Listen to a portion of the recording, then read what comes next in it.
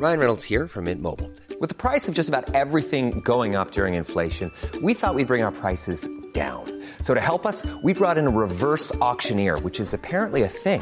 Mint Mobile Unlimited Premium Wireless. How to get 30, 30, bit to get 30, bit to get 20, 20, 20, bit to get 20, 20, bit to get 15, 15, 15, 15, just $15 a month? Sold! Give it a try at mintmobile.com/switch. $45 up front for 3 months plus taxes and fees. Promo rate for new customers for limited time. Unlimited more than 40 gigabytes per month. Slows full terms at mintmobile.com.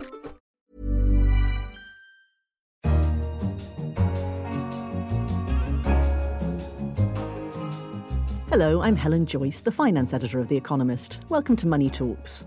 Coming up on the programme, Netflixonomics, how the global media giant is rewriting the magic formula for winning TV. The crown must win.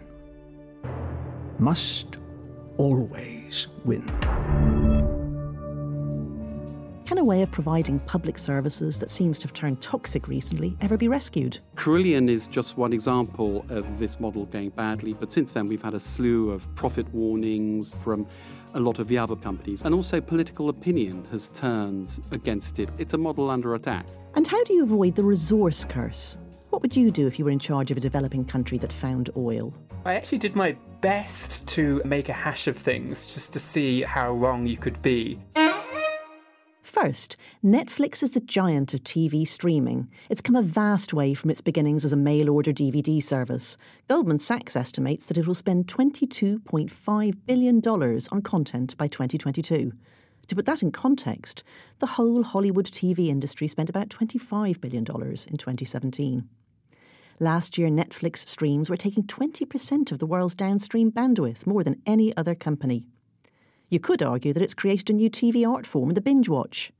But it's also rewriting the economics of global television. Is it in danger of becoming too powerful, too successful? Gadi Epstein went to Studio Babelsberg in Germany, where the new series of Dark, a Netflix German science fiction thriller, is in pre-production. Gestern, heute Morgen folgen nicht aufeinander. Sie sind in einem ewigen Kreis miteinander verbunden.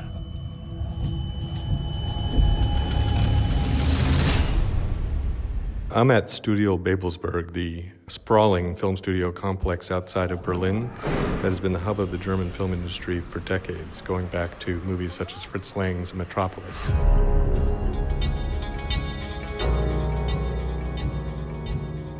Now it is increasingly the hub of a renaissance in German television, including such shows as Dark on Netflix.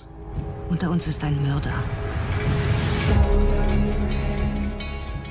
The Netflix original series is very popular since its release last year, and not just here in Germany. It is filmed in German and has reached a very wide audience. It has millions of viewers in the US, Mexico, and Brazil. In fact, 9 out of 10 viewers are from outside Germany. So how exactly is Netflix changing the industry here?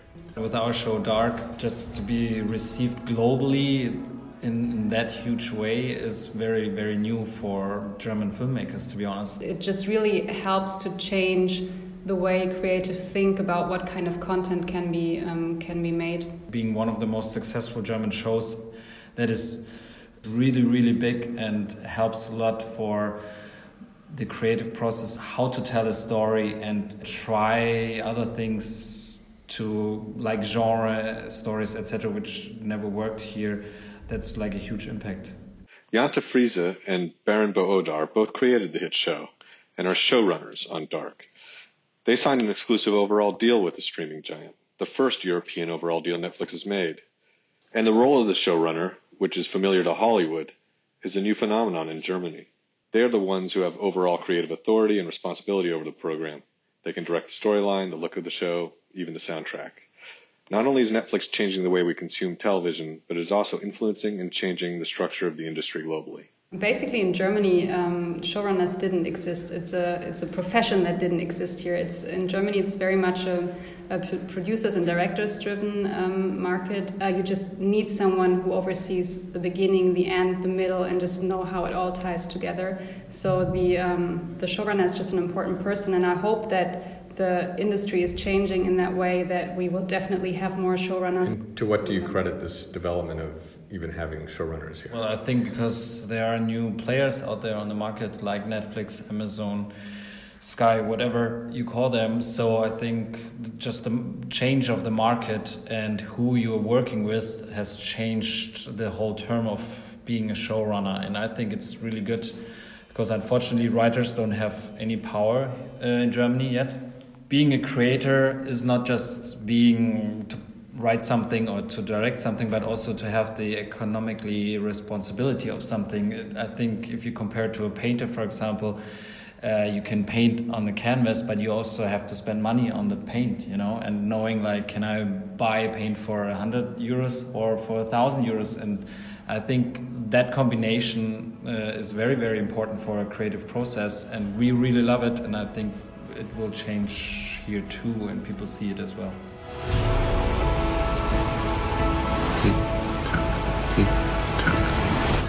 Netflix, which started out renting DVDs by mail 20 years ago, was the brainchild of Reed Hastings, who is still the CEO of the firm. I met him in their European headquarters in Amsterdam. He says that expanding and influencing the global industry plays into their company ethos. Our number one goal is member satisfaction. And our number two goal is really around creating empathy between peoples. Seeing stories from other nations. La Casa de Papel last quarter was an amazing hit for us, and you got to see this eclectic group of Spaniards take on the system. And so that really creates storytelling around the world, which really increases global empathy. The importance of global storytelling is echoed by Todd Yellen, a vice president of product at Netflix. From their headquarters in Los Gatos, he and his team decide what shows up on your home screen and try to suggest to you the shows you want to watch. He says they're trying to future-proof their success by making sure they offer a huge diversity of programs. I don't know if it's a luxury or we have the smarts to know that don't put all of Netflix's chips onto one betting on one hand. Because if you bet everything on one hand, man, that's a risky business, and I don't want ulcers in my life. So instead, what we do is we are very much diversifying our portfolio of the kinds of content we have. Different costs, different genres, different kinds of people, different places in the world, et cetera, et cetera, et cetera. So with that ability, we don't have to make sure, oh my God, it's live or die. If this title doesn't do huge for Netflix, game over. Plus, the title's going to be on Netflix for a long time, and we can get back, we can monetize it through our subscriptions for years to come. So it's not opening weekend or bust. If Netflix grows at its current rate, it could absolutely dominate the market. And there's been quite a backlash against the power of big tech companies. So I asked Reed Hastings whether they are in danger of stifling the competition. The internet is driving on-demand television for both YouTube and Netflix at incredible rates. And so I don't worry about competition. We even see HBO in the United States continuing to grow despite Netflix's amazing growth. So in the long term, what we worry about is how do we be a good global citizen when we're very large in many countries? And we'll have to figure that out show by show, country by country, and trying to stay ahead of countries' expectations. And what about the criticisms that they are spending too much, taking on too much debt? We've been increasing operating margins the last few years. So we were 4% 2 years ago, 7% last year, 10% this year, and we're continuing that trend. So the basic business model is working extremely well. But when we do new shows, that's a lot of cash out front. Like we'll pay $100 million, say, for The Crown up front, and then we've got the season for many years ahead of our member enjoyment. And so our cash flow is negative this year considerably, $3 to $4 billion of negative free cash flow, despite being profitable with growing operating margins. It is indeed a big swing. Netflix's debt is junk rated, and Reed Hastings says the company will continue borrowing billions for many years to come. If subscriber growth slows or the credit markets tighten up, that could mean big problems for Netflix. But the company is expanding quickly to stave off a raft of competitors, from Amazon to AT&T, which has bought Time Warner to go directly to consumers with entertainment, to eventually Disney and possibly Comcast, who are in a bidding war with each other for much of 21st Century Fox so that they can build their own rivals to Netflix. They will chase for customers around the world. Whoever wins out, Netflix has brought us the global TV network.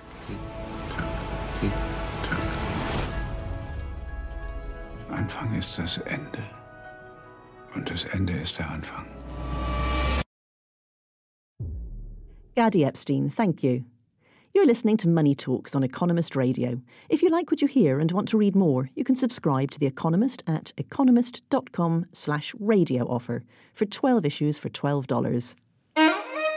Next, the model of outsourcing, contracting out public services like running hospitals or providing school meals or collecting bins, was a British public policy innovation.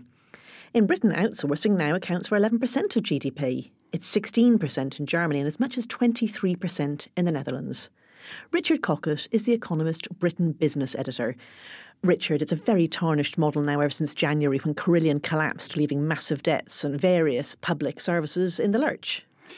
Absolutely. Carillion was a disaster. It was one of the largest outsourcing companies and collapsed with a loss of thousands of jobs, leaving several high-profile government contracts in the lurch, hospitals, school meals, etc., etc. Carillion is just one example of this model going badly, but since then we've had a slew of profit warnings, etc., from a lot of the other companies. I mean, in truth, for the past 5 or 6 years, the model has been really struggling, and a lot of the companies involved have been really struggling. And also political opinion has turned against it quite a lot. Jeremy Corbyn, the leader of the Labour Party, has waged a sustained campaign against it. So it's a model under attack. Actually, if you look at the results since the 1980s, it's been pretty good for outsourcing. Basically, outsourcing was designed to achieve 3 outcomes. The first one was to save money for the public exchequer. The second one was to create value for money. The third one was to improve quality. The first one, there's no doubt that over time, governments, local governments, have saved an awful lot of money by contracting out services to more efficient private companies. Value for money, probably about 50-50 there. Undoubtedly some successes, some spectacular fiascos as well. But we must remember when discussing spectacular fiascos that governments are very, very easy at creating their own incompetencies and fiascos. And thirdly, in terms of quality, yes, some improvement, although there's no doubt that our contracting out does some things better than others. It's not very good at managing complex human-related services like nursing, social care, firefighting. That's not a bad record. The problem is that on saving money, you've been saving much less money over time because it's been very successful. So it's already taken the low-hanging fruit and it's also nudged the public sector into doing better, I presume. Absolutely, and that's sort of how it was supposed to work. In a lot of cases, you're now into the 3rd, 4th, 5th generation of private contracting. Each time a private contractor comes in, they make it more efficient, cut out more costs, etc. So now it's the margin's very small on what you can actually save in terms of money. And as you say, it's forced public services, in-house services, to up their game. So they're much more efficient. In a country like Britain, it was highly unionised in the early 1980s. That's not the case now. So it's much more easy for local government councillors and authorities as well as central government to make good contracts with public services and public service unions. So Carillion was bidding too aggressively because it needed to win contracts in order to keep its cash flow going. I gather it's called suicide bidding, and it was always going to crash. How come there wasn't a pre-warning of this? There were some warnings. What's happened since 2010 is austerity has made a huge difference. Basically, government has tried to save a lot of money by cutting the money that these contracting companies get for delivering public services to the bone. They've gone on bidding for these services, for service contracts, even though they know that they're probably going to not make any money out of it or even lose money at the beginning just because they need the work to bring in the revenue to keep the company going. And that puts you in a very, very perilous situation. And when 1 or 2 contracts go belly up, as does happen in any contracting work, and as happened with Carillion, then you've got almost nothing to fall back on and the company goes up. And that's what happened with Carillion. So what has to happen if contracting out is still to be a good model for governments to look at? I think the main thing that needs to happen is that the relationship between government and contractors or local government and contractors has to change. The trend over the past 8-9 years has been all towards basically saving money for the exchequer at any cost. And the thing is, there is an argument that is what contracting out is supposed to achieve, but that's only one of the things contracting out is supposed to achieve. If you can't make any money on these contracts, or it's very hard to make any money on these contracts, of course you're going to cut corners, save on quality, etc., etc. And that's what gets the whole model a very bad name. And also that means you can't make any money and you go bust. And that just means that the number of competitors in the field shrinks and shrinks and shrinks until, of course, there are no cost competition on these contracts, which means that you're probably going to end up paying more for the contracts than you had before. So there has to be a much more mature and sensible relationship between the government and the contractors. On the one hand, the government has to make sure that they're not trying to drive every contractor to the wall when they award a contract. And on the contractor side, they have to be much more open. They have to have much more open book accounting. They have to be a lot more honest about what they're doing. Because the problem is in Britain is that a lot of this is shrouded in mystery under the pretext of commercial confidentiality.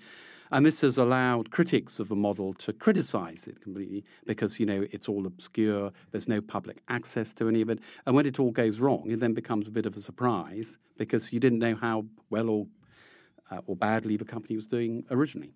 So since the 1980s, the model has squeezed costs probably as much as it can, and now it's got to breathe a bit again.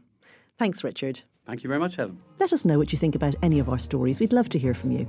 Contact us on Twitter at Economist Radio or email us at radio@economist.com. Finally, many developing countries fall prey to the so-called resource curse. Their citizens will want to know how their countries can make the most of natural resources like oil wealth. How can they learn this in an engaging way? One new online game is trying to help. Your helicopter lands in the fictional country of Petronia. In the newspaper, the headline reads, "Discovery of the Decade Made in Petronia. It's oil."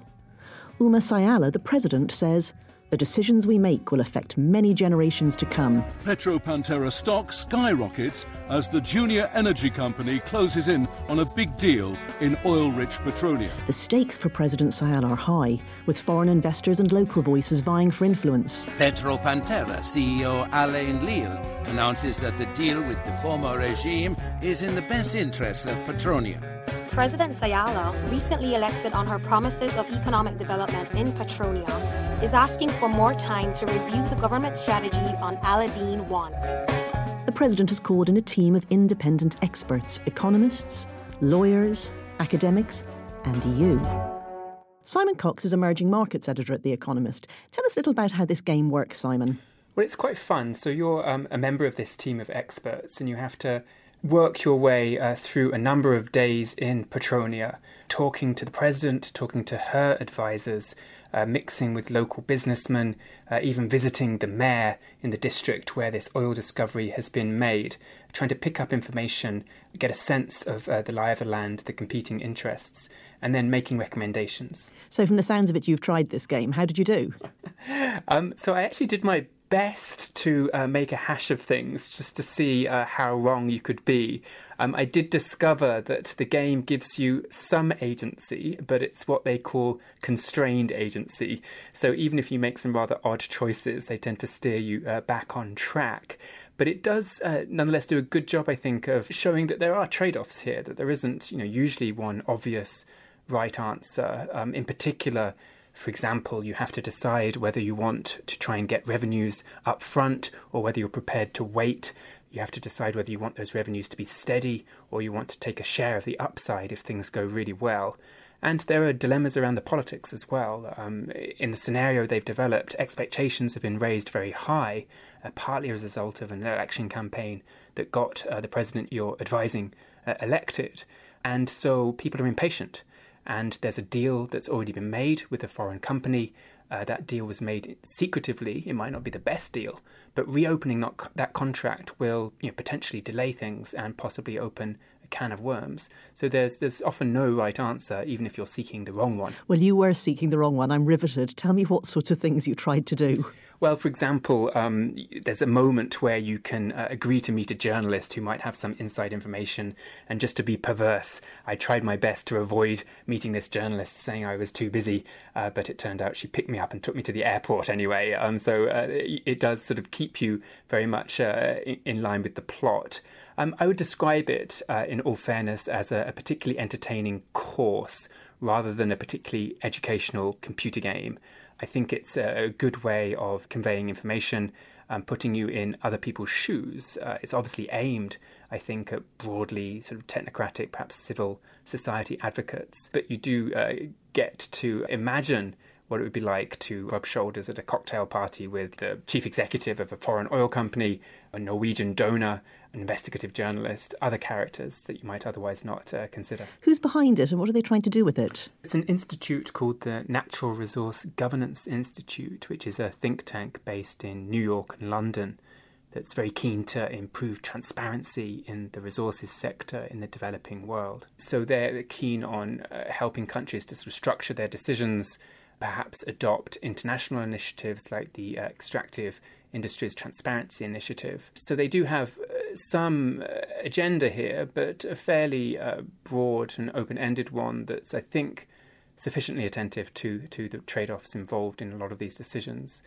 Their hope is that this course, which is in some ways similar to the course they would give to policymakers or to real experts, they're hoping this version of the course will appeal to a broader constituency, including, for example, civil society advocates, or that it might just get people interested in the topic who might then go on to study it in more depth later. Is it all completely fictional? Well, Petronia is clearly an amalgam of various countries that the Institute has worked with. There are some references to the national drink of Petronia, which sounds a little bit like some of the national drinks of Peru. And also the characters' images, their sort of physical appearance is modelled on people at the Institute. And they've clearly had some fun with this. For example, the slightly secretive French oil executive is modelled on their head of transparent contracts. So they've clearly gone for an ironic inside joke there. But still very accessible, you think, to a broader audience. They might not get all the inside jokes, but they should learn something. Thanks, Simon. Thank you. That's all for this episode of Money Talks. Don't forget to rate us on your podcast provider. I'm Helen Joyce. In London, this is The Economist.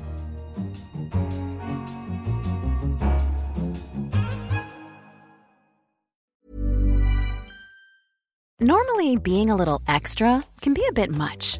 But when it comes to healthcare, it pays to be extra. And United Healthcare makes it easy with Health Protector Guard fixed indemnity insurance plans. Underwritten by Golden Rule Insurance Company, they supplement your primary plan, helping you manage out-of-pocket costs without the usual requirements and restrictions like deductibles and enrollment periods. So when it comes to covering your medical bills, you can feel good about being a little extra. Visit UH1.com to find the Health Protector Guard plan for you.